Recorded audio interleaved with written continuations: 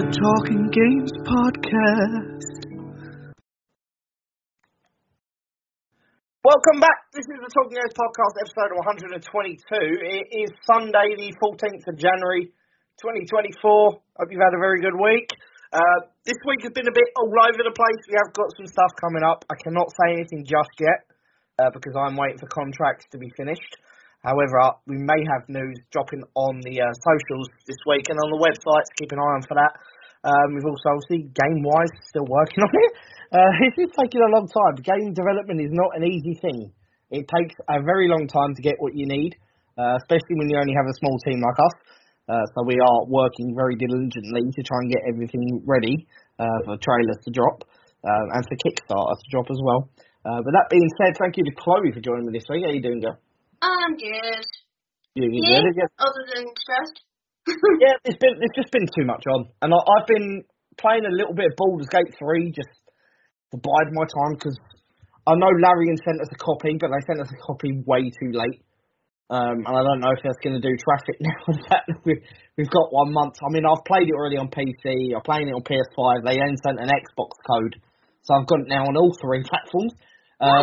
Yeah, but I don't know whether I'm going to do a review or we're going to do features or what. I need to kind of figure out how. Did you not do a comparison video?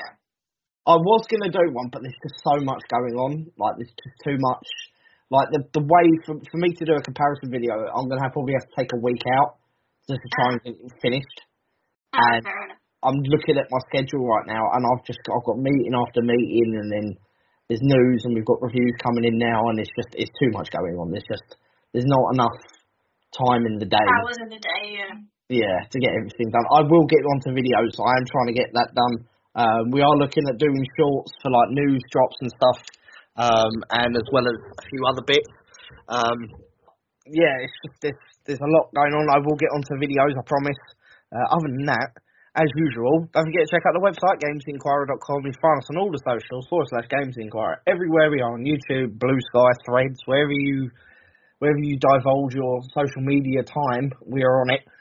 Give us a follow. We are trying to work out calendars and what platforms we're going to launch stuff on, because just putting the same stuff on every platform seems a bit useless. So we're looking at Instagram to try and see if we're going to put shorts on now. Figure out ways of just doing different things, because just having everything going out on every social media is kind of counterproductive, especially for Instagram. It don't make much sense to just put images on there, so we're looking at doing videos on there instead. We have got an interview coming up with Ryan Liatis, who's a music composer. He's worked on several dozen games, including The Evil Dead, World War Z, Teardown. He's done TV shows, movies.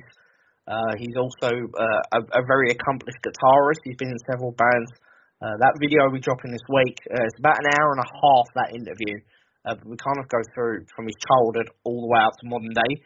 It's a very interesting interview. If you want to check that out, you'll be on YouTube. There'll be some clips dropping on Twitter and Instagram over the next week or so you can check that out. Very interesting interview, actually. I quite enjoyed it. Thank you to Antonio AV for conducting that interview. It's his first ever interview, and I think he did extremely well. He's got kind of a natural gift of the gab, so to speak. But yeah, we've got to talk about the news this week. It's been absolutely insane. For Microsoft especially, they have, as of Friday, been confirmed as the most valuable company in the world once more. They did originally in 2018 and 2021, for a brief period they were the most valuable company. It's kind of been between them and Apple for like the last 10 years. But as of this week, they have now got a market cap of $2.89 trillion. Some analysts we've been speaking to have said they suspect that Microsoft is going to reach $3 trillion by 2026, mainly because of the amount of games they've got coming out, as well as their heavy investment into Game Pass. Really, I think a lot of people are waiting to see if the Game Pass subscriptions go up, because Microsoft hasn't announced anything. There's also rumours that the company is looking to launch its own mobile app in 2024, their own app store, thanks to Epic Games beating Google. There's also the OpenAI ChatGPT. Depending on where AI goes over the next couple of years, if it takes off the way most people are suspecting it will do, Microsoft is at the very forefront of that. So it looks like, as of right now, Microsoft is about to be one of the wealthiest companies ever, and it doesn't look like that's going to end, to be honest. I want to get your thoughts, Chloe. Is there anything, apart from obviously, I mean, I'll go through some of the things that we've been told is the reason why their increased share price has happened. The acquisition of Activision Blizzard King, number one. Also, the fact that Bobby Kotick was removed as CEO in December. Why does that make me laugh? I don't know. You do laugh every time you hear. No. What I mean by that is, them getting rid of Bobby Kotick has ended up making them make more money. Yeah, and it's because of all the lawsuits and the That's what I find funny. Yeah. The fact that he's been removed, though, is the reason why the share price has gone up, because he had such a negative impact on the company. Yeah. Now that he's gone, it looks like the company's going to be in better hands, so the share price has gone up. They've also committed another $10 billion to OpenAI, ChatGPT. They're building on their cloud streaming business as well as their Game Pass service. That's also increased their share price. They also, as already mentioned, they're launching their own mobile games app store in 2024 with two of the biggest IPs in the mobile game sphere, Call of Duty and Candy Crush. They're going to be exclusive to the mobile store.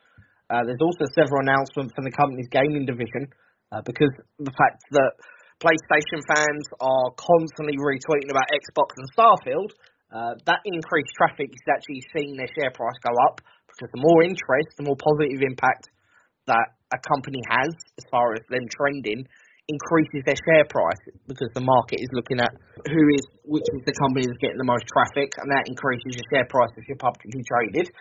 There's also the fact that people are Googling for news about the Xbox brand constantly. Google search results affect people's stock cap and their market price. They've also got the announcement of Blade, which is the first Marvel game to come to modern Xbox consoles. That was past December at the Game Awards. There's also the upcoming Developer Direct, which we're going to be speaking about in just a sec, where they have announced that there will be gameplay for Indiana Jones, which is also one of the biggest IPs in the world. Xbox is getting an exclusive game out of it.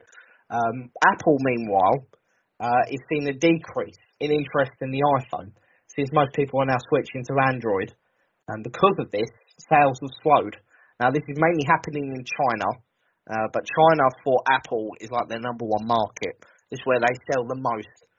And the Chinese economy has been severely struggling because of COVID, but also because of China's impact in like the Russian-Ukraine war, in several people. I'm not going to get into political stuff, but they're also seeing competition from Huawei, which is why Apple's seeing a struggle in China because Huawei's taking a lot of their Chinese business away. People are buying Huawei phones instead of Apple.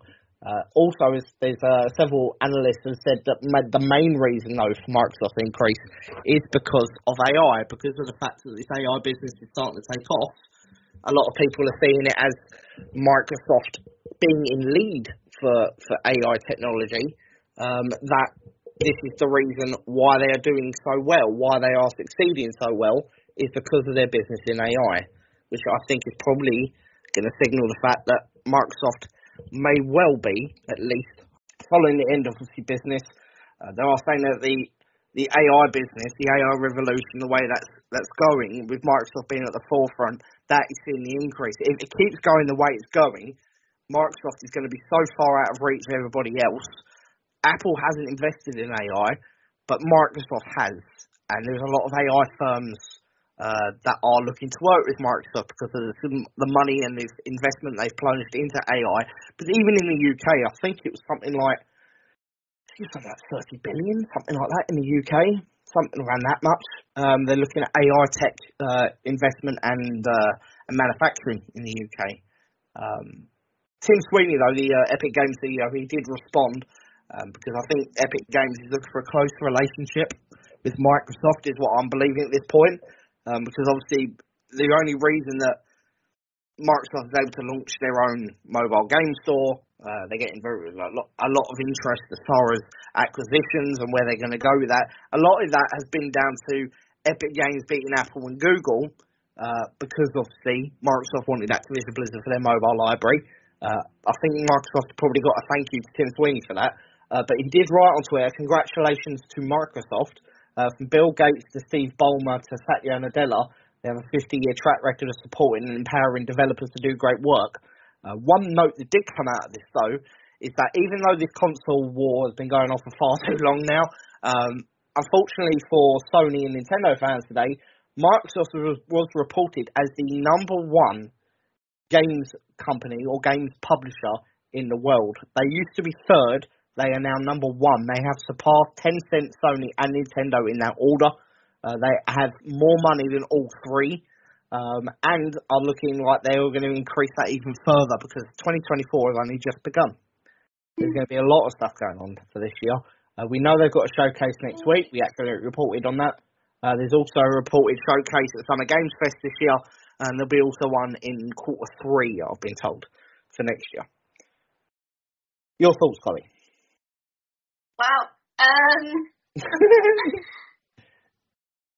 not surprised. The only thing I'm slightly questioning is where's this AI stuff going to go? Yeah, I mean, there has been obviously calls for a lot of people saying they're unhappy about it. For example, there was the recent news report from SAG-AFTRA, the union, Screen Actors Guild. They reported that 80 or 90% of their members voted for a deal which would see them basically be able to for AI companies to approach them and have to pay them. The only issue is that video game actors have claimed they weren't consulted on the deal and they weren't consulted or even spoke to about the use of AI. SAG-AFTRA just basically went ahead and did it. And we've spoken to about 7 voice actors who are members of SAG-AFTRA, and they've said, no, we weren't spoken to about this. So there are issues with AI still, but the fact that Microsoft is currently looking likely to be the front runner in that industry for at least the time being is a positive step for them, I think. Regardless of your thoughts on the implications. But. Yeah. It's not so much the implications as there's still a lot of questions as to how long it's going to last, if that makes sense. Mm-hmm. And I don't know if them growing in that direction is basically going to be their equivalent of putting all their eggs in one basket. I mean, they have also expanded not just into AI though. They're expanding into cloud streaming, into games publishing. They have got they released 5 games last year. They reportedly got about 6 games launching first-party exclusives this year. They're investing heavily into indie development as well with their ID Xbox program. They're heavily investing. Apparently, they're also looking at doing a handheld at some point. Somebody internally at Microsoft's research and development team were basically speaking during this week at CES, and they were telling people that they have considered handheld devices similar to the Nintendo Switch. Or the Wii U, or, not the PlayStation Portal, because that's just basically a remote play device, but they were looking at handheld devices and saying that could be a possibility somewhere down the line. It will depend on how much, they don't really I don't think they're going to want to spread themselves too thin, because if they've got a mobile app launching and then they're trying to increase Game Pass and they're releasing more games and they're expanding, they're going to too many things at play. Also, isn't their issue with a handheld going to be they're going to struggle? They're not going to be able to release as many high-quality games at that point, unless you can figure out a way of improving the technology to make. Because I know. I know. Do you know what I mean? Yeah. So basically, you think that if they do go handheld, they'll basically have to create games or technology that's able to support their current library. Because if that handheld's rubbish, then it's not going to work. then nobody's going to use it because they're not going to want to play, for example, Call of Duty on a handheld that doesn't support it when they've got a PC that will do just that. I mean, Microsoft is one of the best when it comes to hardware. There isn't many companies out there, not even Sony, that is capable of developing hardware in the same way. So Microsoft, Apple, Sony to a lesser extent is really the top three hardware tech manufacturers out there. Microsoft, even though people say Sony's got the better console, the better controller, whatever, Microsoft, as far as a hardware component company, because they have been for the longest time, people seem to think that they're just software like Microsoft Office. They're not. Microsoft has been at the forefront of technology in general for the last 30, 40 years. One of the first computers were made by Microsoft. They're just because they've shifted more towards software and operating systems does not mean that they aren't capable of developing quality hardware. It's just they choose not to because there is more money, more liquid cash in just software because they don't have to. There's nothing tangible they have to physically create. A lot of it is program use. So they don't have to worry about that. But if they wanted to, they can, and they have the budget to hire people if they need to make the best stuff.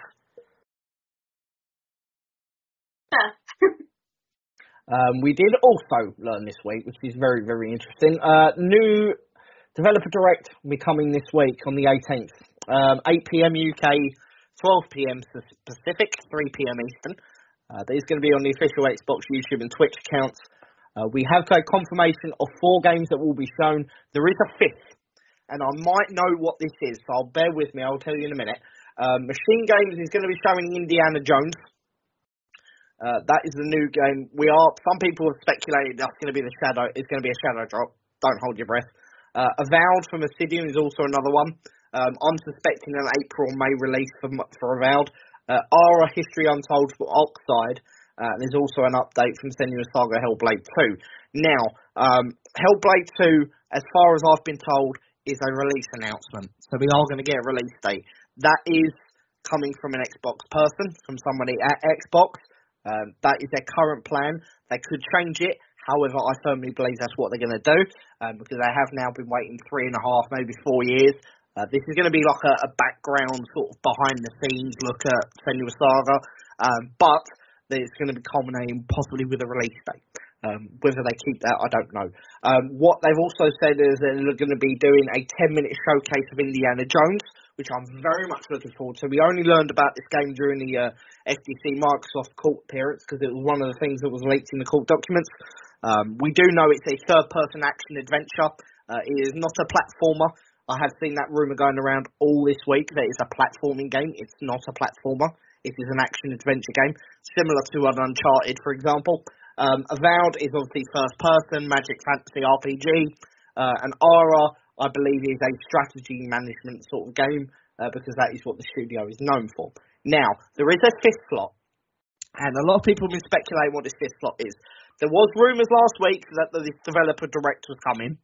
We did cover this.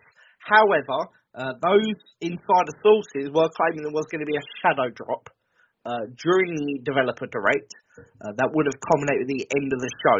Similar to our Hi-Fi Rush was shadow dropped during last summer's Summer Game Fest. That is not necessarily going to happen. I have not heard that this is a shadow drop. I have heard this is an update as far as a game that people have been waiting to hear about for some time, and something that they are looking to release this year as far as Christmas, because they have also said about the Brooklyn console, the next-gen, mid-gen Xbox Series Pro console that they are looking to release. That was also in the leaked documents, by the way. But this supposed 5th announcement that everyone's speculating on, I have been told, and this has come from a source, that it's not Brooklyn. I've been told that it is a mainline game, because they didn't want to say what game it was, but they said it's a game that they are looking at releasing very, very soon this year. I'm going to speculate, and I believe that this game is Gears 6. And I have not had that confirmed. I did ask, they didn't want to answer it, but I believe it's Gears 6. So you have pretty much had it confirmed then, because if they're not going to answer your question, then that pretty much means you're right. I mean, it could always change. They could. I mean, a lot of this stuff, when stuff starts getting leaked, and Microsoft is known for this, They do this all the time. If stuff gets leaked, they change their plans. And the reason they do that is because they don't want to release stuff spoiled, and then everyone's like, oh, you know what I mean? So they want to do something where they just if something gets out, then it screws up the whole plan, and they'll cut that off. So then they'll change it. Yeah, they'll change it. I believe that this game is Gear 6 simply because there is a lot of rumours internally that they're going to release a big mainline game for around Christmas because they want to compete for the Game Awards this year. They want to win.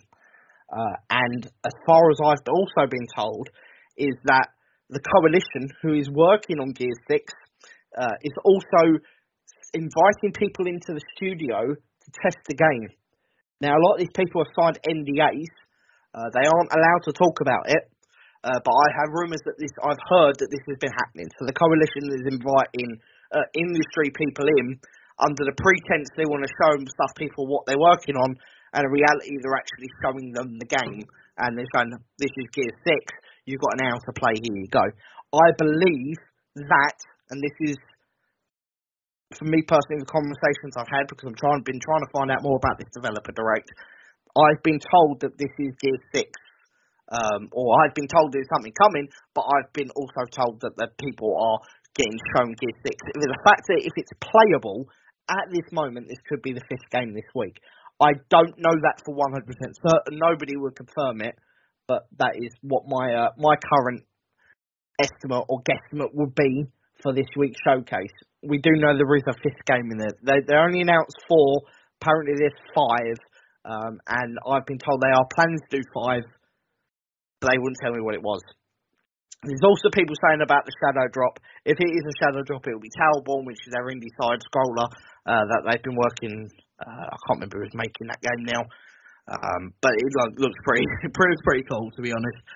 That is something they are also releasing this year, February, March time. They may release it early if it's finished, but that could be Shadow Drop. They've also got probably something coming out this week, because we know the first Starfield launch for Shattered Sky DLC is in February, so they may drop a quick trailer for that, because they haven't announced anything for that so far. And also there's several other big patch updates coming for that game as well. But that's what I've been told anyway. Obsidian will also be looking at Avowed.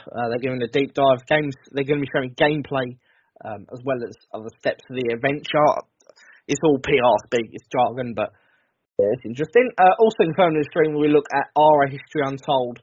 There'll be a new exclusive gameplay, key features and roadmap, as well as a look behind the scenes of the Senua Saga. I've been hearing release date announcement for that last one, which will be culminate at the end of the stream. So, if that is true, thank God, because that's been 3.5 years of waiting, and I'm seriously sick of waiting. They need to announce it now. Moving on, though, from the Xbox to Nintendo, because Nintendo's had a very good week, Chloe. Very good week in sales. Almost makes me think that they didn't need to rush with the Switch 2. But we have had leaks this week as well about the Switch 2. I will not be going into them, so don't ask me, people. I have seen some of this speculation. A lot of it was like the hardware specifications but I'm not going to go into it. Nintendo are very litigious, and they tried to sue us before when we've covered leaks. We didn't actually include the physical leak, we just talked about them, just because we put a post up on Twitter as well. They tried to have our account kicked off Twitter, and they sent us a cease and desist. I'm never ever going into Nintendo leaks again. I do not want to get into their bad side. But there have been leaks, reportedly, this week. And I think Nintendo, the only reason Nintendo targets us and others is because we're small and we don't have the budget to fight back, so we'll just cow out. Thankfully, we did get people at Google who retracted their takedown, Twitter, and at Google, because they tried to take down our Google account. Thankfully, those people stood up for us and said, no, actually, they haven't actually done anything wrong. So that didn't go very far. But yeah, they didn't want us talking about leaks. Even though we didn't share the official stuff that was in the leak, we only said that the leak exists. And apparently that was enough to the ire. Yep. Which sucks, because I love Nintendo, but they do sometimes really, really push my buttons. Anyway, they've had a very, very good year. According to Famitsu, Nintendo has dominated sales in Japan for 19 consecutive years, smashing Sony at every step. On Friday, they published their annual financial report for Japan's gaming sales. Nintendo has reportedly dominated the market since 2005. This is coming as remains. Yeah, I mean, even though the Switch sales are going down, there's still more than the PS5 and the Xbox and the PS4. Even though the Xbox sales are absolutely abysmal, but we'll get into that in a sec. So apparently, the Nintendo Switch is now nearing a 7-year run, with the 3 years prior going to the Wii and the Wii U. And Nintendo Switch has remained the best-selling console in Japan for the last 7 years. According to the Famitsu sales reports, Nintendo has dominated hardware sales in the region every year since 2005. In only 1 year out of the last 19, Sony had the best-selling year for hardware, and that's the PSP, where every other year has gone to the Wii U, and the Nintendo Switch. In 2023, the Switch in Japan, bearing in mind this console's been out for 7 years and it's dying pretty much everywhere else, sold 4 million units. 4.8 million units sold in 2022. To date, sales of the Switch in Japan are approaching 32 million copies. Yikes. In comparison, Sony, who's obviously Nintendo's closest competitor in Japan, has only sold 2.6 million PS5s in 2023, which is a 124% increase on 2022, which is 1.15 million. This is obviously due to the Switch's availability. Japan obviously dealing with outbreaks and worsening cases. Portability is a big thing. Sales for the PS4, though, was up 221%, up to 73,292 units in 2023. Microsoft Xbox Series X and S sold significantly less, 141,172 units for Xbox's console in Japan. Now, I've seen a lot of people going off on this and saying, well, this is because Microsoft it has a terrible console. And the reality is that Microsoft is an American company, and Japanese consumers will always go with Japanese products and companies. Always. Doesn't matter what it is. If it's a choice between an American manufacturer and a Japanese manufacturer, Japanese consumers 100% of the time go with Japanese consoles or Japanese products, whichever. Sony and Nintendo are both Japanese. That's why they sell so well in Japan. Microsoft, the only reason Microsoft's done so well is because they're starting to partner with companies like Capcom and Sega, which they haven't got an exclusive yet, and I hope they do. I think that will really well for them if they get some Japanese exclusives on the console. However, they want to negotiate closer with Nintendo is the other thing. I've been hearing that they have been trying to meet with Nintendo for a while, and they want to continue working with Nintendo, which is it will be a good thing for them, because they do need to compete against Sony. Even though they're the wealthiest company, if they really want to make strides, they need to break into Japan, and they've been struggling since the very beginning. I love a good drink. Anyway, game-wise, Zelda Tears of the Kingdom, the biggest selling game of last year, was also our game of the year last year. 1.929 million copies. Super Mario Bros. Wonder 1.5, Pikmin 4 1.1, Scarlet and Violet on Switch 907,000. Hardware sales to date, the Switch has sold 31.7 million copies, 31.7 units, consoles. That also have shares closed at record high because of the fact that the Switch 2 has been rumoured, there has been leaks. Apparently Nintendo is also looking to get bought out by, lo and behold, the Public Investment Fund, the Saudi Arabian conglomerate, which is run by the country's Crown Prince Mohammed bin Salman. Shares have increased to $54. The company's now valued at £69 billion or $10 trillion yen. It's the highest it's been since November 2007.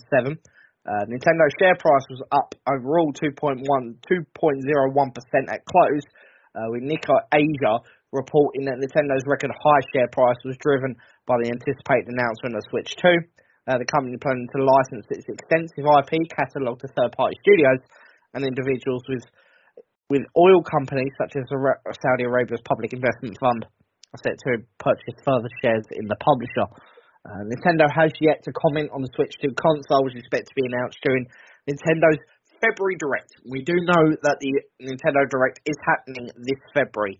I'm hearing mid to late. This is something they do every year, so don't be surprised that this is something that's coming.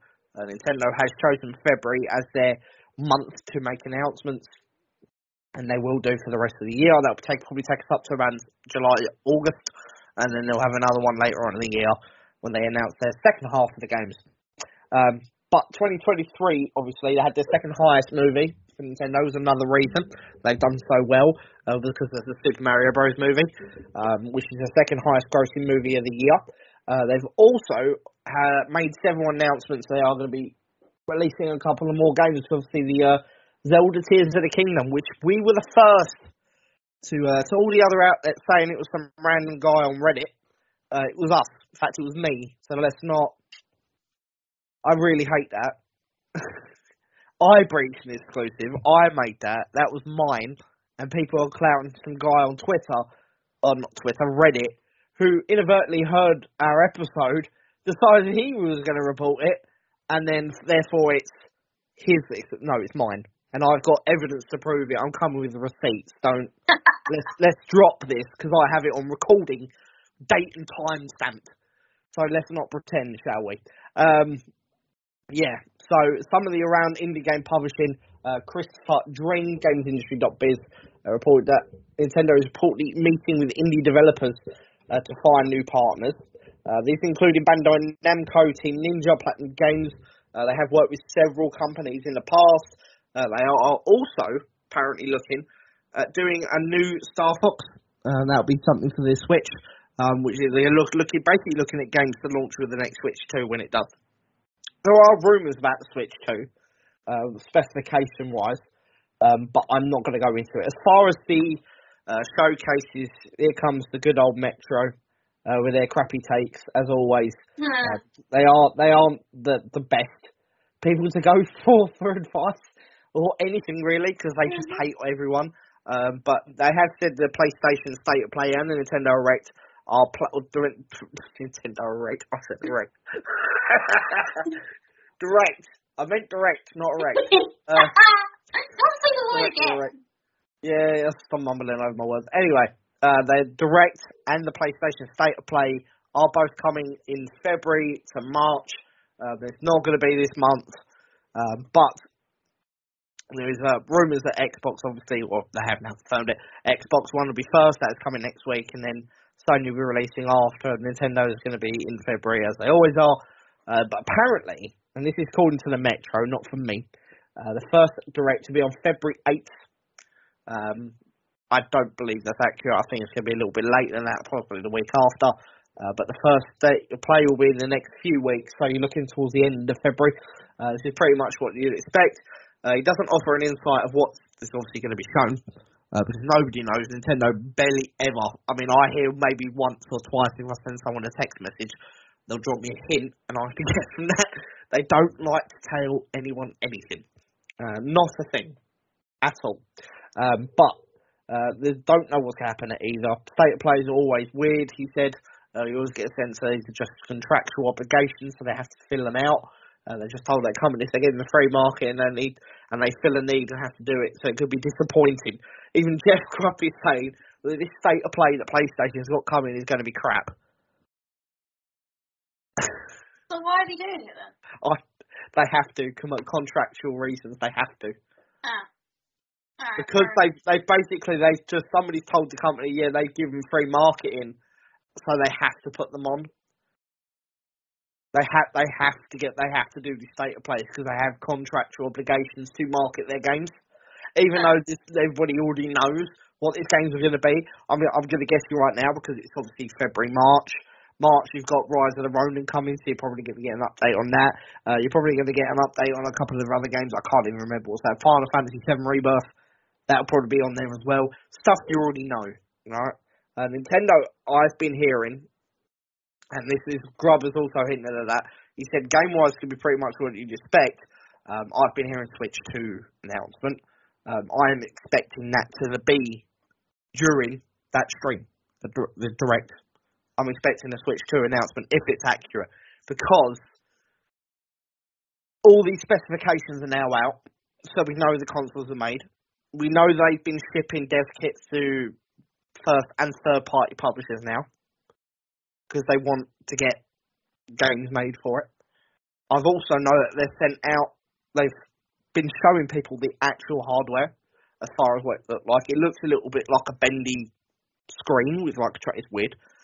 I don't know if that's going to be the final console, but if it is, it's a massive screen. It's going to have PS4 graphics as well.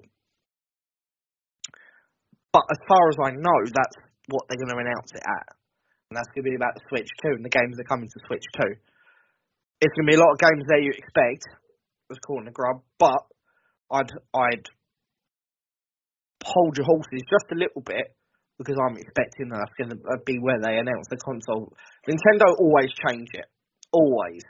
Like last year when I said that they were going to announce something in November, that was meant to be a full showcase. I don't know what happened, but they decided to switch it and they made it like a Zelda or Mario, whatever it was, announcement, and it was just dedicated to that. They do this all the time. They'll flip it at the last minute, and it's probably because they know people get leaks out, so they know what somebody's obviously heard, and they're going to report it, and they're like, oh crap, like they'll just flip and change everything at the last minute. So everybody that's heard something is now wrong. It's cruel. It's just a dick move, but they do that. But yeah, that's as far as that's Nintendo. We've also, before I jump into a break, let me cover this quickly, because there has been rumours of a release date, and it may have accidentally been revealed. The Switch 2 is reportedly, this has been in a press release, which was first spotted by Digital Trends, revealed the reviving the GameShark brand, and it was relaunching in September 2024. It's planned to coincide, this is according to the company, with the Nintendo Switch 2. Now, if you don't remember what GameShark is, they basically made cheat code devices. But they have rebranded to AI Shark, which is meant to be an AI-enhanced software designed to aid individuals in gameplay. Use that in quotes. It has noted that the software is not designed to be a cheating tool, but rather focused on aiding in improving gameplay over time. So the target audience is actual casual gamers. That's according to a press release. But they have said in the press release, inadvertently, that they're looking to coincide with the Switch 2. And it's technically a first whiff at a release window, because it's looking at September, which could also why we say February for the announcement, because that's going to give people 7 months. And they want people to switch over using their own current accounts on the original Switch and switch over to the Switch 2. That's going to take time, and you need to give people time to do that. 6 months is the ideal amount of time, so February, September. I'm thinking of September 2024 is actually going to be it, which is why we're saying about the February showcase. But then based off what you've just said, yeah, if that has now been leaked, they're going to change it. Yeah. This is the problem. So this entire conversation is pointless. Well, I'm the reason I'm saying this now, okay, the release date, is mainly because a lot of this has already been set in stone, right? So their console ready, they cannot delay it. They have not got another direct. The console-wise, if it's a game-wise, they can easily flip it out. If it's a game, like they can say, oh no, we'll just take that game out and slot this game in instead, because they have hundreds of games in development all year. Nintendo's a big, Japanese publishers send them stuff, indie developers from the West, they got their own games coming in, Pokemon, blah, blah, blah. They can switch stuff out if it's software. If it's a console, it is so much harder. Because if they don't announce it in February, they don't have another direct until the summer. So they could easily delay it until the summer, but if it does come out in the summer, you then only give them 3 months. And they want people to switch their accounts from the original Switch and transfer them to the Switch 2, which means you have to go onto the website and do the transfer. You have to upgrade your accounts ready for Switch 2, basically. But they want people to go ahead and do that. So if they make them wait only 3 months, you're not going to get half of everyone getting on there by the time the Switch 2 comes out. So you're basically making people rush. They want people to know this is coming. You need this period. You need this period to get people to go out and pre-order whatever. You need that period. If it is in September and they have a direct in February, if they delay it 3-4 months, they're screwing themselves and shooting themselves in the foot. If they do announce it, that leaks out there. It doesn't do too much for the release date, because if the release date is true, they can always change the release date. If they change the direct, then they haven't, and the whole thing is based around the console, they're screwed. Because now they've got to fill that with games, and they might not have enough, because it's only February. But this whole thing is being based around the direct, the Switch 2. They could change the release date if it's an issue. I don't see them doing it, because they want to get it out before Christmas. And let's be reminded here that the Switch is not an actual next-gen console, it's a Pro console. So it's basically just slightly improved. It's still using the LCD screen, not the OLED. Memory size is slightly improved, slightly better, like the dual joysticks and stuff, because obviously I had Drift last year. They've worked on that. But yeah, I honestly believe it's going to be September. There's going to be an announcement, but the direct is in beginning. I still think mid to late February. I think. I know Jeff Grubb said 8th. They did one around the 2nd of February last year, so that could still be the case. They do it early. But I don't think they want to run the week or 2 weeks after Xbox. And if they haven't announced anything as far as first party so far. So yeah, I'm thinking mid February, probably be their ideal time. But yeah, Switch 2 is what I've been hearing is the big announcement. As far as what they're going to be hosting this year. And these rumours have been going on though since November, so I guess we'll just have to wait and see. Yeah, we'll wait and see. Anyway, time for deals of the week. Roll the thing.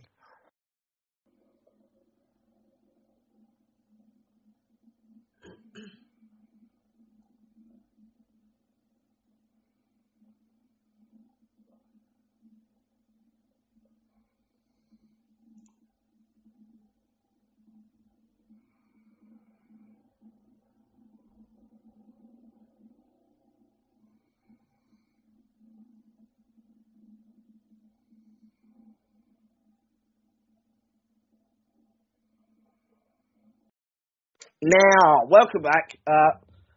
We got to speak about Marvel quickly, because there has been some abuse sent female actors' way, particularly Mary Jane from Spider-Man 2, because obviously they changed her appearance. I preferred the original. I'm not a fan of the new one. The model's not good, and I'm saying the model. I didn't say the actress. But yeah, she's called out fans who's apparently crossed boundaries. Stephanie Tyler Jones, who gave her likeness to the Mary Jane character in the series, has called out fans for basically making unacceptable comments, considered stalking, leaving her voicemails, making her feel uncomfortable. This is on her Instagram account. I'm not going to say that she's... I preferred the original, to be honest. She looked more human. The new one is kind of a weird render. I don't like it. But Jones says she's no longer actually acting or modelling after career change to work in skincare. I'm calling on fans to respect that. My page is not for Spider-Man or MJ fans. I ask for boundaries not to be crossed. That's kind of a weird thing. Messages will not be answered. I will block you if you make me feel uncomfortable, or you can unfollow me if this disappoints you. She wrote a letter in create mode on her Instagram. I'll read it out to you now, for those people interested. I appreciate the love for my role in the Spider-Man games, and the positive response to my version of MJ. However, I'm no longer actively auditioning actor or model. The shoots I do now are purely a creative outlet for myself. Over the weekend, some followers crossed boundaries. One even went to the extent of calling my workplace and leaving multiple voicemails wanting to speak with me, which is unacceptable and considered stalking. Don't do that. My skincare page is not for Spider-Man. Bottom line is I came into work this morning and immediately felt unsafe and uncomfortable hearing those voice messages. Please respect that I'm a human trying to make a living just like you, and I kindly ask the boundaries to not be crossed. Messages will not be answered. I will block you if you make me feel uncomfortable. Harassment obviously remains a big game in the video game industry. Alana Pierce, who most people know used to work for IGN, now works for Sony Santa Monica. She reportedly was sent hundreds and hundreds of dick pics from PlayStation fans asking for news about God of War. Like, that's going to change her mind. Somebody was sending Insomniac Games developers dick pics. One of which is a Twitch troll, or not Twitch troll, a Twitter troll, now X, obviously. Young man, I'm not going to give his name, but he decided he was going to send unsolicited shots of his penis to random female developers, including one that wasn't a developer. She was a VTuber. She was also 15 years old, asking for favours regarding game news so he could put them on his Twitter. Disgusting. According to the research, women in the industry are more likely to experience abuse from players than men, as are members of the LGBTQ plus community, obviously. We know this already. This happens all the time. 91% of developers think player harassment is a problem for the industry. 100%. 100% agree with that. This is why I just hate society. I hate society. If you go on Twitter now, it's all racist or Islamophobic or homophobic, or it's just made up bollocks from like random people. I'll tell you what, this is why I don't think Twitter will be lasting very much longer. I reported last week one of the most racist things that I've ever seen on that site, and Twitter came back and said this account hasn't broken our safety policies, or whatever it was, terms of use policy. Blatantly racist, used the M word, didn't get banned. This is why I don't like Twitter anymore. Twitter is a dumpster fire, quite frankly. GTA news this week. T-Pain has confirmed he's working on GTA 6. Woo! T-Pain says he can't roleplay in the GTA 5 PC roleplay community anymore because he is working on GTA 6. Apparently, he will be a character, or at the very least, he'll be producing music for it. But the sequel is having some unintended consequences, apparently. T-Pain, also known as Fahim Rashid Naim, is living the dream. He's working on GTA 6. His new job is having unintended consequences because he can no longer play GTA 5 now. Just in case he accidentally leaks something, I'm assuming. In the course of bringing T-Pain aboard, though, it seems that Rockstar requested that he stop role-playing on NoPixel, which is a PC roleplay server. One fan noted that T-Pain was no longer on the server and asked what happened. He did respond, I used to be on NoPixel, and I started working on GTA 6, and they told me I can't do roleplay because it kind of goes against this whole speech, like, what if someone took your album and re-recorded it? So I'm like, okay, I get that, we're kind of having a good time, alright, that's fine. Amusingly, Rockstar went on to hire the modding team behind roleplay servers, including 5M and Redem, which is an irony that wasn't lost on T-Pain, because he went and hired the communities anyway. They started working on the game with them, and they teamed up with the people that make the RP, and I'm like, wait a minute, what the F? You'll tell me I can't do this shit, and then team up with the people that enable the RP. T-Pain didn't elaborate on how he's contributing, but we are suspecting that he's actually in the game as a side character. If he's just releasing music for it, if he's just recording an album, like, why would they tell him he can't be on GTA 5 if he's just working on music? Like, if they put his songs on a radio, who gives a shit? Why can't you? You know what I mean? It doesn't make sense. I'm suspecting he's going to be a character. Unless it's just because he's still, even if it is only a small thing, he's still part of. Well, no, because they all celebrity. I mean, they need to have celebrity cameos in the game. They've done it before with GTA 5. They've had Dr. Dre, etc. Ludacris, there's another one. But the reason I think he's in the game is because because it's based in Florida, where T-Pain is from, and he's a big name in Florida, and he's done several music videos there. I think he's going to play somewhat of a role in the game. He's going to probably make a cameo in the main story. I think that's what's happening.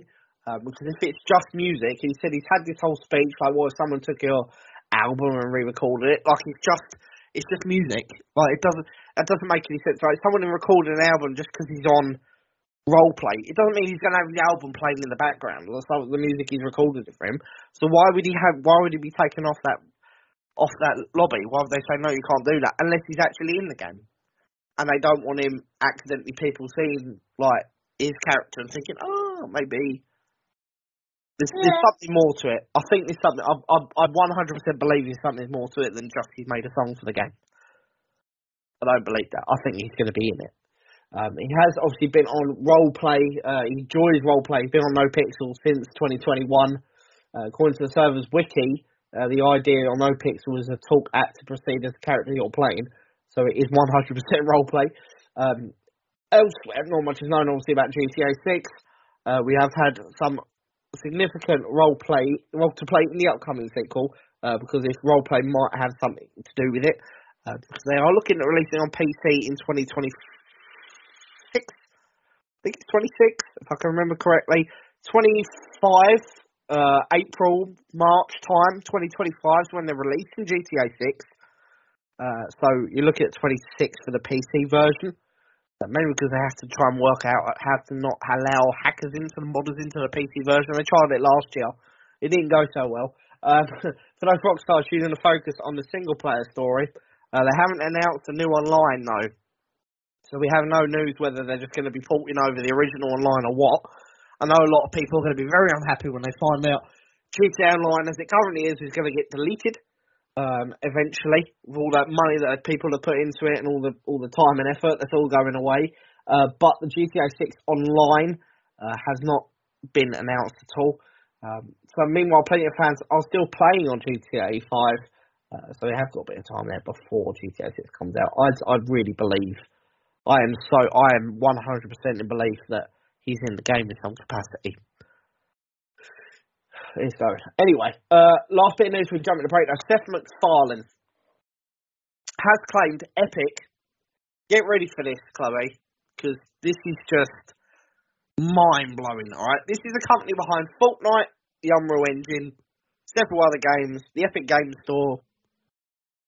They're a big company in the games industry. You'd think they'd have the money. Apparently, Seth MacFarlane has said Epic didn't have the budget to give Peter Griffin his body in Fortnite.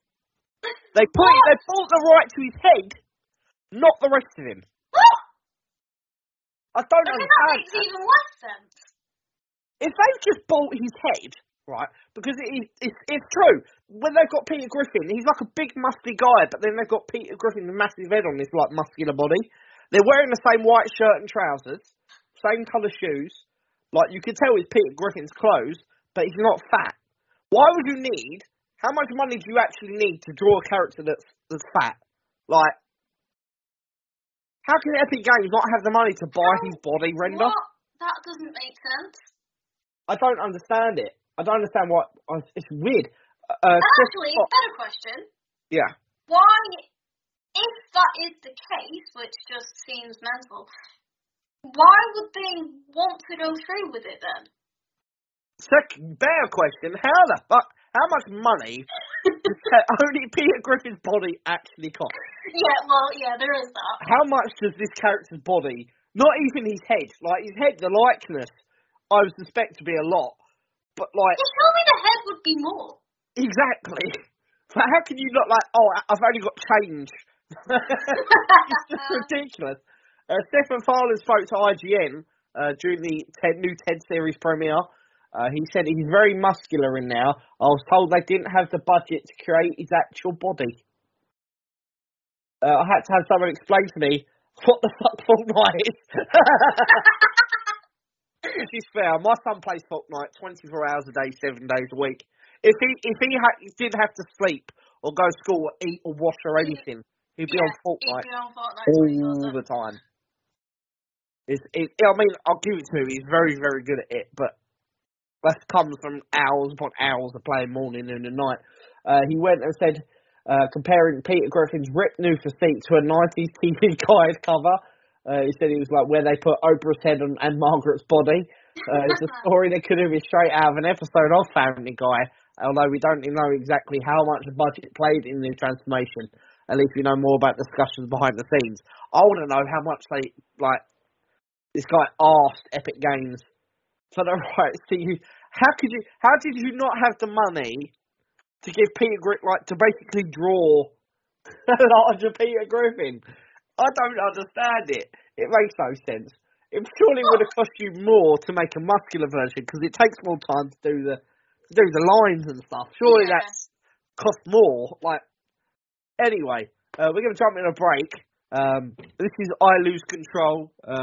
One of my favourite artists, Teddy Swims. When we come back, we're going to be talking about Young Sheldon. They are doing a spin-off, and I cannot wait for this spin-off. Pixar reportedly facing layoffs in 2024. Pete's sake. And a few bits more. Don't go anywhere, we'll be right back.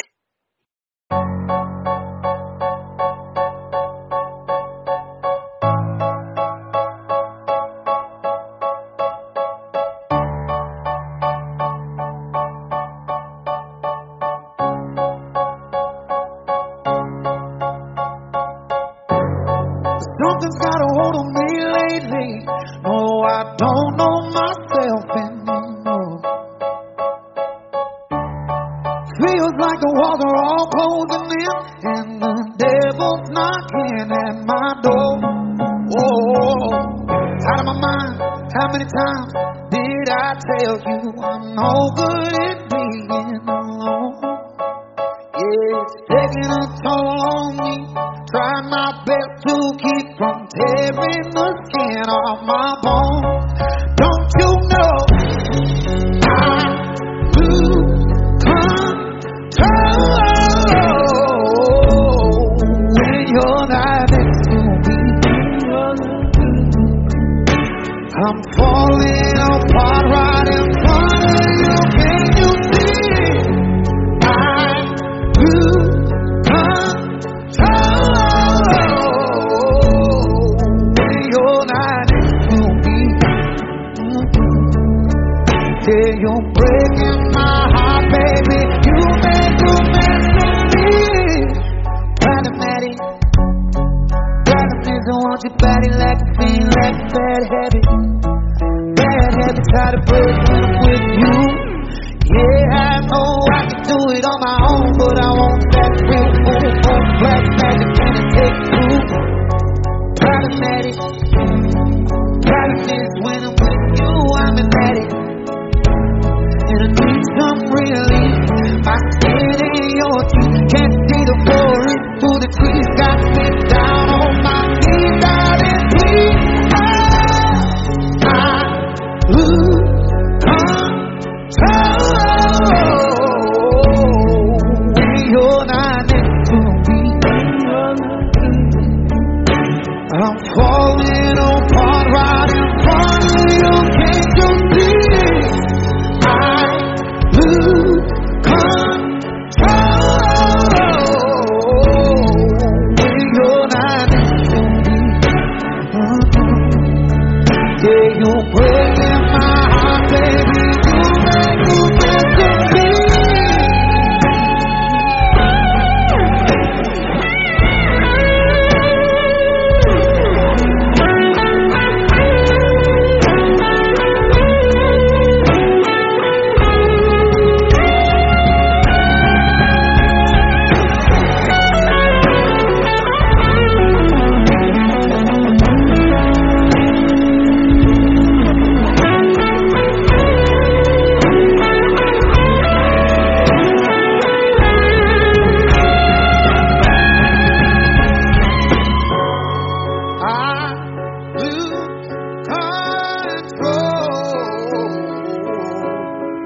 When you're not next to me,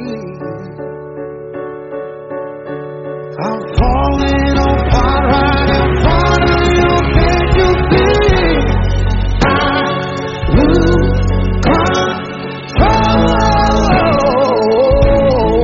when you're not next to me.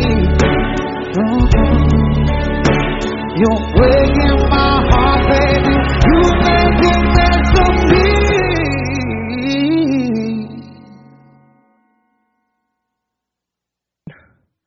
Welcome back to the Talkgate Podcast, episode 122. Young Sheldon. I love that show. One of my most memorable moments, though, There's so many. Have you seen Young Sheldon before? I've seen bits of it. Okay. It's brilliant. I think it's personally better than the original Big Bang. Personally, I think it's brilliant. There's an episode where I think it's one of my favourite bits. It's where George has a girlfriend staying with him and her stepdad turns up. And he tells him to go away and he doesn't. And George Senior, the dad, just knocks this guy out. It's one of the best things. It's like, that guy's an absolute badass. I love that show. There's what's the other one? Where George is basically selling Sheldon's tests to his friends. And like he tries to bribe the principal. It's a brilliant show. Absolutely love that show. But speaking of George, he's getting his own spin-off.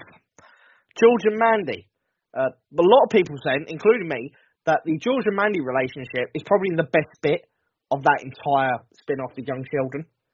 Because throughout, I think it's from season 3 onwards, George basically starts dating Mandy, knocks her up, gets her pregnant. And then she has a baby, I think, in season 5. And then they start, basically, George is like, Mandy doesn't want to be with him, George wants to be with her. It's brilliant. It's a good show. That is probably the best part of the whole season. But what's an interesting spin-off is that they're doing a spin-off of George and Mandy's relationship. It's planned to be a multi-camera show, whatever that means, because Young Sheldon is a single-camera comedy. But the Big Bang Theory has a multi-camera sitcom. Start again. If the plan for this spin-off holds, because this is just currently in discussions, it would be the first time that a multi-camera sitcom has spawned a single-camera sitcom, has then spawned a multi-camera comedy. As it turns out, TV spin-offs are quite complicated. More importantly, Montana Jordan, who plays Georgie, who I think has got a very big air of Patrick Swayze about him, and Emily Ousmont, who plays Mandy, are in talks to reprise their roles. The producers of Chuck Lorre, Steve Holland, and Stephen Malero will also be returning to write the first episode. Should it be picked up, it'll also ensure that Lorre's show is still on CBS, keeping live a decades-long streak, because that guy has been on CBS for years. The show would focus on George and Mandy's time as young parents, because they're getting dating in season 5. I think season 3 was the time he fancied the girl at church. And he pretended to get baptised just so he could date her. She ends up punching him in the face. The two began dating season 5 when Georgie was 17 and Mandy's 29. They lie to each other about how old they are. They have sex. Mandy gets pregnant. She gives birth to their child Constance, which is a weird name, during season 6, and then again by the end of the season. Lorre and company felt there's a lot of comedy to be mined from that scenario. They also know that the spin-off is not the Big Bang Theory spin-off in the works at Max, which Lorre is also working on. This is an hour-long drama that will feature a new cast through past Big Bang characters may return as guest stars. Young Sheldon's World, though, apparently they're looking at expanding this, and they're not letting the Big Bang Theory die. They are looking at doing other stuff with it, which is insane. This show has been going, like the whole franchise in itself has been going for about 15 years. I didn't realise it had been going that long. Jeez. Yeah. 2012 or 11 or 12, I think, was the first episode of first series of Big Bang Theory. And that went to 10 seasons. Do you know what? That has just made me realise we're getting... Getting old. Yeah. And then you had Young Sheldon, that's 6 years long. That's 16 years. Oh, jeez. It's time's creeping off for the time. I do find it a bit odd that they're essentially creating a spin-off off of another spin-off. Yeah. But they're going to keep this show going for so long. Be honest though, I want this kid Montana, this guy who plays Georgie, I want him to break into Hollywood. He has an air of Patrick Swayze about him. Is that going to happen though? He is for his age. He's a brilliant actor. No. His acting ability is not why I'm questioning it. What I'm thinking is that going to happen if he sticks to sitcom spin-offs like this? No. He's a good comedic actor, but I think he has the chops to do drama and do like feature-length movies. I mean, he's only in his early 20s, so he has a long way to go just yet. But I do think he has the potential because I do see a lot of like 80s, 90s like romance drama actors like Patrick Swayze, like I can't even remember half the people off the top of my head. It's been so long, but early 90s, mid 90s sort of action drama romance main leads. I do think he's in that sort of vein. His performances, from what I've seen, are brilliant. He has that mullet hair, which is just magnificent. He's a really good-looking kid, and he's a really good actor, and I do think he has a future in Hollywood. I do think he's... I would agree, apart from the fact that if this goes ahead, then that's basic. He might as well kiss a Hollywood career goodbye at that point. Yeah. I think this is... If they do this for, say, 1 to 3 seasons, I think that should be the end of it by then. I think he needs to move on after that, because he's been kind of getting to the point of being typecast. Is he not just going to end up being typecast regardless? I mean, he's been in comedy now. He's been doing Young Sheldon since the beginning when he was like 12 and 13 years old. And he's in like 18, 19 now, coming up to 20, I think, this year.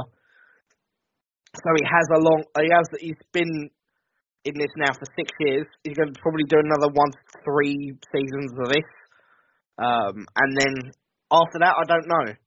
I mean, I would like to see him kind of jump into other stuff. I don't know if he's actually done anything else. That's the problem, because he's so widely known for being Georgie from, Young Sheldon. Yeah.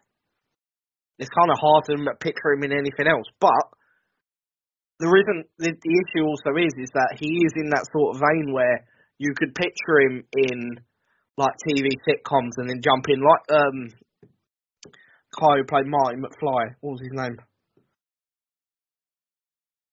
From Back to the Future. Yeah. J. Fox? Yeah. Is it? Michael J. Fox, isn't it? Something Fox. Not Jamie Foxx. No, I said Michael J. Fox. That's the one. Yeah. So, like, when he was doing the original Back to the Future, he was also into, like, TV sitcoms. And he was doing, like, family dramas and stuff like that. But that stuff doesn't exist anymore. But there's the difference. He was doing both at the same time. Yeah. I mean, there is the option, if he does get picked up for a movie, he could possibly do both. But I do see him in that sort of vein, because he hasn't really been given, I mean, it being on, like, Young Sheldon, that's a big career move. And he's getting his own show now as the lead actor. That's a good thing, but he needs to, I mean, he could easily get typecast as sort of like the lovable comedic actor, and I don't really want him seeing him doing sitcoms. I think he needs to do into more big budget movies, because I do think he has a future. And I've said this since the very beginning when I first saw him. I thought that kid's a really good actor. He is a really good actor, and he deserves a bigger role. Especially if he starts getting into martial arts and he becomes Patrick Swayze. I keep saying Patrick Swayze, but it's the hair. It's the hair that does it. He's got Patrick Swayze's hair, dude, and it's brilliant. I don't think anyone could pull it off in one day, but he can. But yeah, I'd like to see him in a big budget film. I think he has a future in front of him, more so than any others in that series. The dad, obviously, has been in quite a few TV shows and stuff over the years, but Georgie Jr. has definitely got a future in front of him. Movie-wise, Top Gun 3 is in the works. That's according to Paramount. Despite the fact Tom Cruise has recently signed a deal with Warner Brothers to produce films for the studio, Puck News, which has been verified by Variety, has said co-writer Erin Kruger is on board to write a Top Gun 3 script. Paramount is hoping to get Maverick's Joseph Kosinski back into the director's chair. It is also aiming to reunite Cruise with Miles Teller and Glenn Powell from Top Gun Maverick, which is... Can we not? Can we just not? What? I don't love the idea of a Top Gun 3. I don't like the idea of Top Gun 1. I hated that film. I mean... It's so boring. Yeah, I'll be honest. Maybe I think this because I watched the second one before the first one stupidly, but the first one's not great. Have you heard the rumours about Top Gun 1? No. What that show was actually that movie was trying to actually say? No.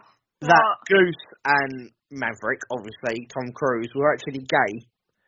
And it was basically him, because they're all like well-oiled up men, and they're all like being very like touchy-feely with each other. And there was rumours that the original Top Gun was about Goose trying to get, I think it's Goose, mainly. Yeah. Trying to get Maverick into their gay elite or gay group, and then by the end of the movie he does. It's a weird fan theory. But no. It's a weird fan theory. I can maybe just about, because you don't actually see any of the enemies. Like they're basically flying planes, but you don't know who the enemy is. Throughout the entirety of the film, it's just planes. Yeah, but I think that's deliberate to avoid. Yeah. Well, I know specifically with the second one, that was specifically to avoid people jumping to conclusions because of things that were happening in the world at the time. Yeah, Russian. They were saying it looked like a Russian fighter jet, but they were saying, oh, it's just like some rogue. Yeah, they didn't specifically mention it was Russia, and that's because of obviously a Russian invasion of Ukraine. But I do think this. I've heard the rumours that there's a lot of fan theories about the original Top Gun movie, about there being like a gay relationship. Like specifically, there's a lot of sort of cinematography. There's a lot of hints, like when the Goose follows Maverick through like a tunnel thing or a bridge, and they were saying that's about anal. It's so like the fan theory's out there. I mean, it just Go on.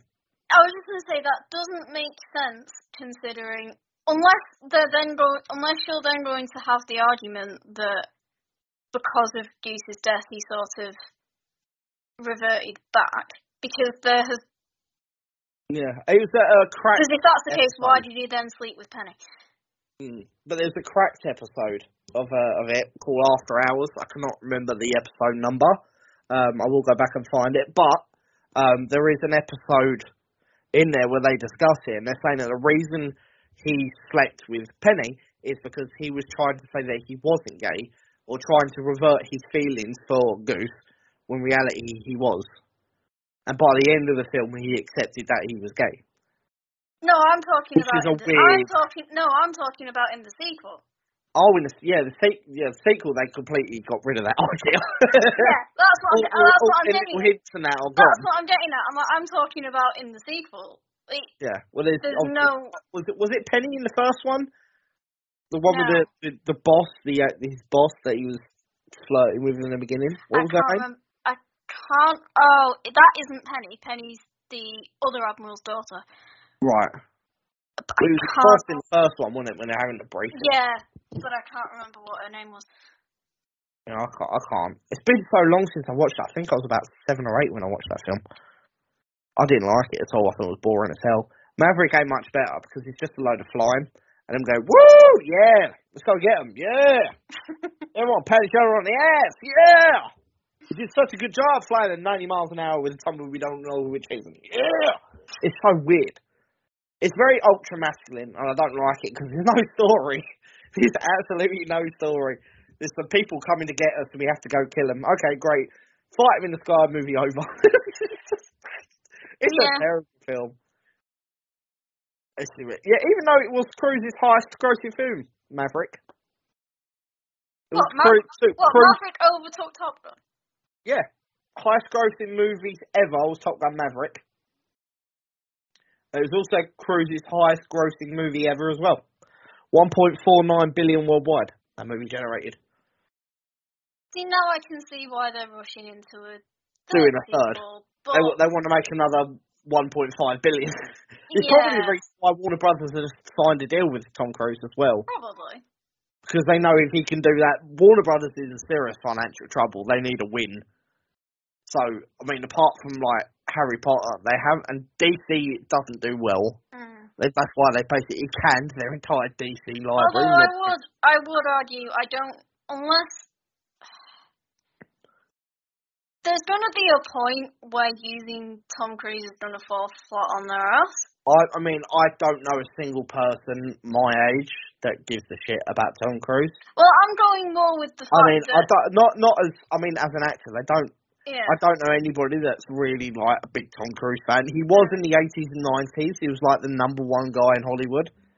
But since all that stuff about him being a member of the Church of Scientology and he acts like a nut job, and then he started making really terrible. I mean, Mission Impossible, he's made like 5 of them. They're not very good. I'm not a fan of Tom Cruise. I don't think he's a very good actor. He just like talks very loudly and then shouts. He gets very passionate and then talks quietly. He's got the range. I think the attraction to him from a filmmaking standpoint, particularly with those kinds of films, is the fact that he'll do his own stunts. Yeah. Which is where I think you then have a problem, because eventually he's going to kill himself. Yeah, because how old is he now? He's definitely approaching mid to late 50s. Mid to late 50s. Yeah. There is a video of him doing a particular stunt where he drove a motorbike with a parachute off the edge of a cliff to like 300-400 feet off the edge of a mountain, straight down. Let go of the motorbike blew up and he landed on a parachute. There's another one, which Matt Damon speaks about, where he climbed the outside of a building, I think it was in like France, a glass building, by hand. No safety ropes. Jesus. And that was for a Mission Impossible film. No stuntman. He said he had this Matt Damon, I think he was speaking to Conan O'Brien in an interview, and he said like he was speaking to Tom Cruise during dinner, and Tom Cruise was saying like, so I had this stuntman and I told him what I wanted to do. I wanted to climb the outside of this building, no safety rope, and the stuntman said no. So I went and got a new stuntman. And that's his idea. He will do he doesn't care about his own health. There will come a point where he's going to have a very nasty accident. And it's just, I think there is a morbid curiosity that this could be his last film, because of the fact he's doing such dangerous, ultra dangerous stunts. Like there was one where he I can't remember what it was. There was something he wanted to do about walking between a tripwire between 2 planes. No netting, no nothing, just walk across. What? And people said absolutely not. But apparently went and did it anyway. I cannot find the clip anywhere. I've heard this story so many times. But he said no, he's going to do it anyway, and apparently he did. Like, there's going to become a point where he slips and falls and he's going to die. And I think there is a morbid curiosity between younger people that want to see if he actually does, and this will be his last movie, and the fact he's reaching demographics of 50, 60-year-old women who remember him from their childhood, because he was such a heartthrob in his 20s. People loved him. And I think that's the kind of the reason why he's still around, even though his movies are not good. Yeah. I don't like his movies. Is he going to be able to physically keep up with another Top Gun film? Yeah. I mean, he's approaching 6. I don't know how much longer he's going to be able to do this. Even though he looks about 40. That's exactly my point. Yeah. I mean, you also have to think, the reason, he's one of his best films is, I think it's called An Officer and a Gentleman, where you can't handle the truth, that one. Yeah. Because we got quoted that at law school, when I was at law school at uni. And we used to watch that film religiously. I think everybody in my class was able to quote that movie verbatim. Because we've seen it so many times, because it is, it's completely, it makes no sense. None of that would happen. There is no, internal affairs of the military. That's nonsense. The whole movie. I think Legal Eagle did a video on it. Go watch that. But the whole of that movie is absolute garbage. None of it's real. But obviously, his most recent movie under Paramount was Mission Impossible. Dead Reckoning Part 1. Unlike Top Gun, Mission Impossible disappointed at the box office. It did not do very well. And then there was obviously the simultaneous release of Barbie and Oppenheimer it went up against. We are thinking that Top Gun 3, probably 2025 release, if they actually go ahead and do it, if people want to see it. I personally do not care about the Top Gun franchise at all. I don't like the series. But Top Gun 3 is in the works, reportedly. Last bit of news this week, though, Pixar. We have had a couple of news reports this week. We have reported on this already. Twitch is laying off 500 people. Discord is laying off 170. I can't remember the other company off the top of my head. One of them's laying off 1,800 staff. This is gaming industry. Movie-wise, Pixar's facing layoffs. And this is because Disney Plus are struggling to make a profit. And it's mainly because they've kind of run out of ideas at this point. Their Marvel's universe is just dead in the water. Some of the layoffs, and you have to remember Disney employs over 100,000 staff. They're about to lay off 20%, at least at Pixar. 75 people were let go in June. Pixar is reportedly facing even more layoffs in 2024, and this is because Disney Plus is not financially viable at this point. According to a new report in TechCrunch, sources at Pixar claiming the layoffs will be significant and as high as 20%. This will bring Pixar's team alone to around 1,000 people, so they'd lose another 300. This is also going across layoffs across Disney, though. This is not just Pixar. This is the entire Disney brand. They are trying to cut as much money, because reportedly, I think this was early last year, Disney were somewhere at like $1 billion in debt. Pixar reportedly told TechCrunch these estimates are too high, but the amount of employees to be impacted by these layoffs is still up in the air. It appears deciding factors are production schedules, future films, and more. Pixar is also known the layoffs are not imminent and won't be happening until the later part of 2024, even though still it doesn't make much of a difference. People are going to be losing their jobs. Which employees may be impacted.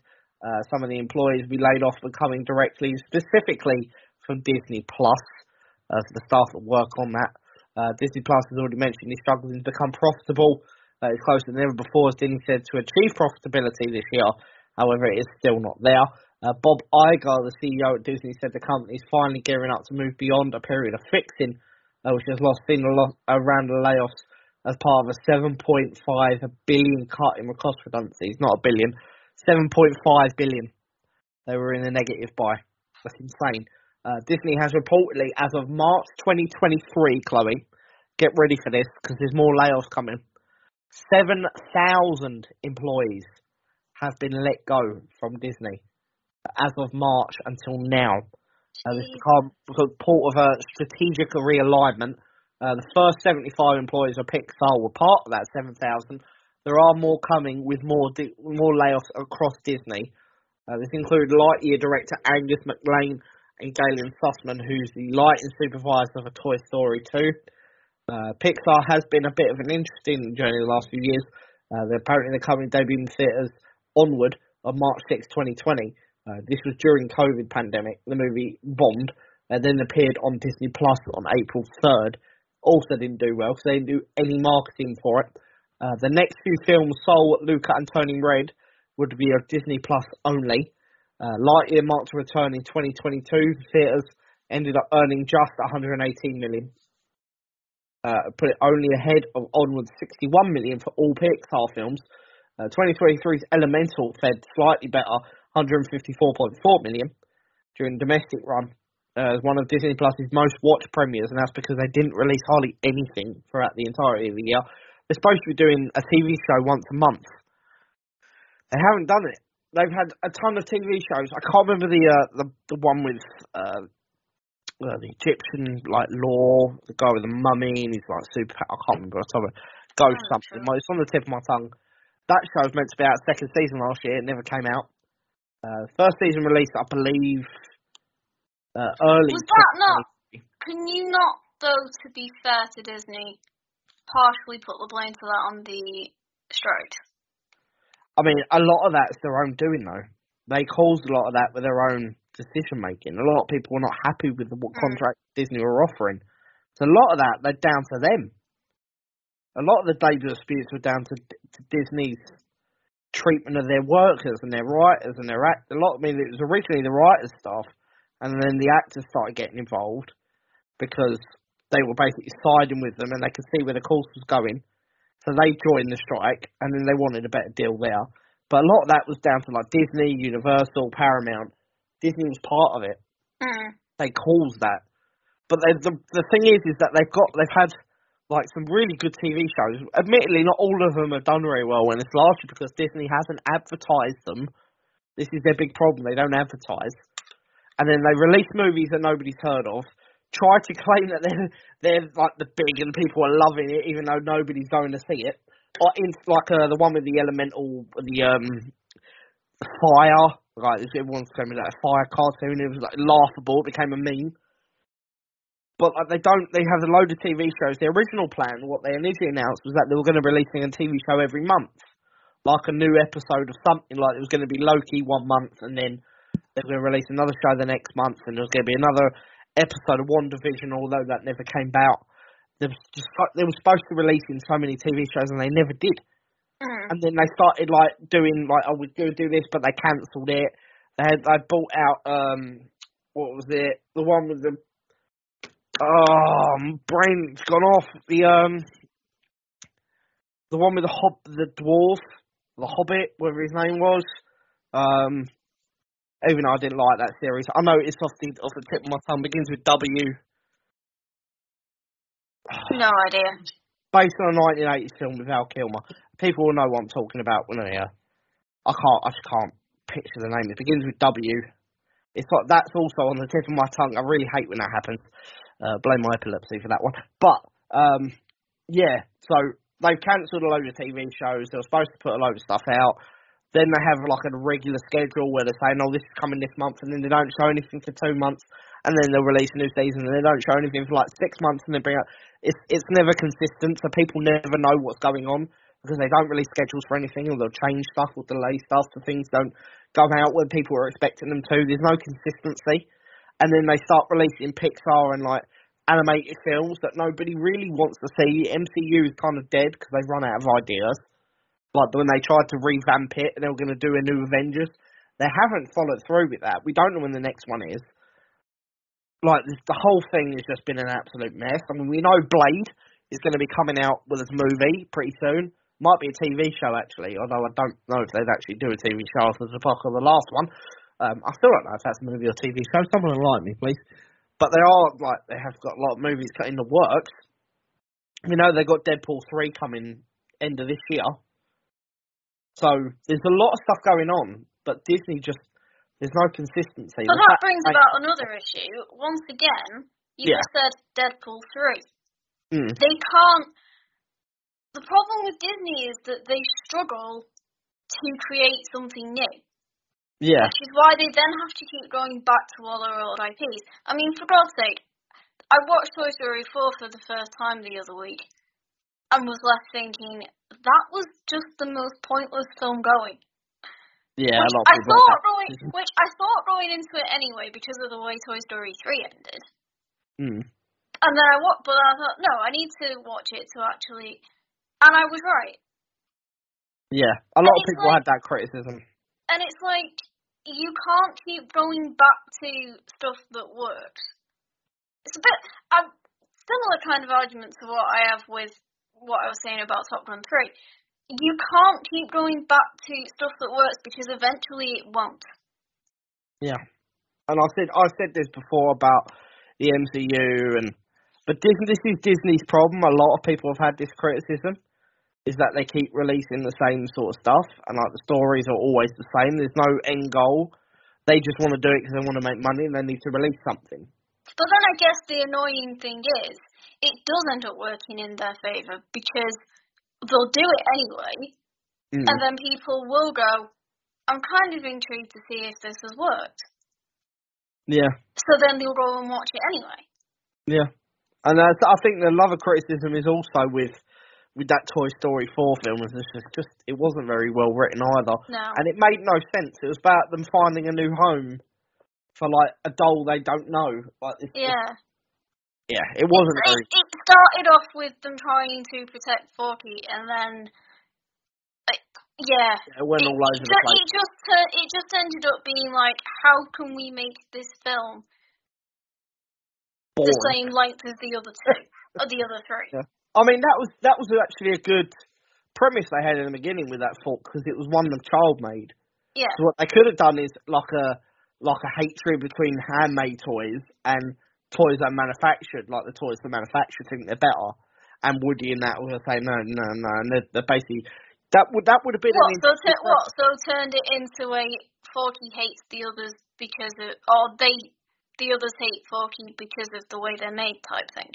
Yeah, that would have been an interesting premise. It would have kind of had a political racial undertone, but it would have been a compelling story. We're all the same no matter what we look like. So that would have been the message, because the Toy Story movie was meant for children. They're meant to teach lessons. That's what Disney was originally made for. Walt Disney's cartoons, even though that guy was a racist piece of crap, his cartoons were basically meant to teach messages to young children. That's what he was trying to convey, and they've kind of done away with that. Anyway, we need to wrap up. Thank you all for joining us. This has been episode 122. I've been a Major. Thank you to Chloe this week for joining me. No problem. Take it you never heard of Shinobi then? No, he was supposed to join us. I think he's a little bit busy though. We'll find out. Anyway, we'll be back tomorrow. We've got videos coming this week. We've got news hopefully coming this week. I have to sign contracts. I'm waiting for those contracts to cross my desk. I want to make a thank you to an unknown developer who I will not be naming because we are under NDA, who has given us our first mock review. First one ever. And that basically means we get paid, but we don't ever release the review. We send it back to them instead. I'm not going to tell you who that is, what game it is, nothing. I'm not saying nothing. But the fact that it's happened is good. It's a good thing for us. First time as ever. I'm hoping for more. So we can get more of this stuff, because we do like being paid, ladies and gents. We do like being paid. Anyway, we'll be back next week, same time, same place for this podcast. Don't forget to keep your eye on the website. We've got a ton of stuff coming. And I will love you and leave you soon. Thank you to Chloe. And no problem. Thank you to all of you for listening. Same time, same place next week. Take care, guys. Bye-bye. Bye. Bye. It's the Talking Games Podcast.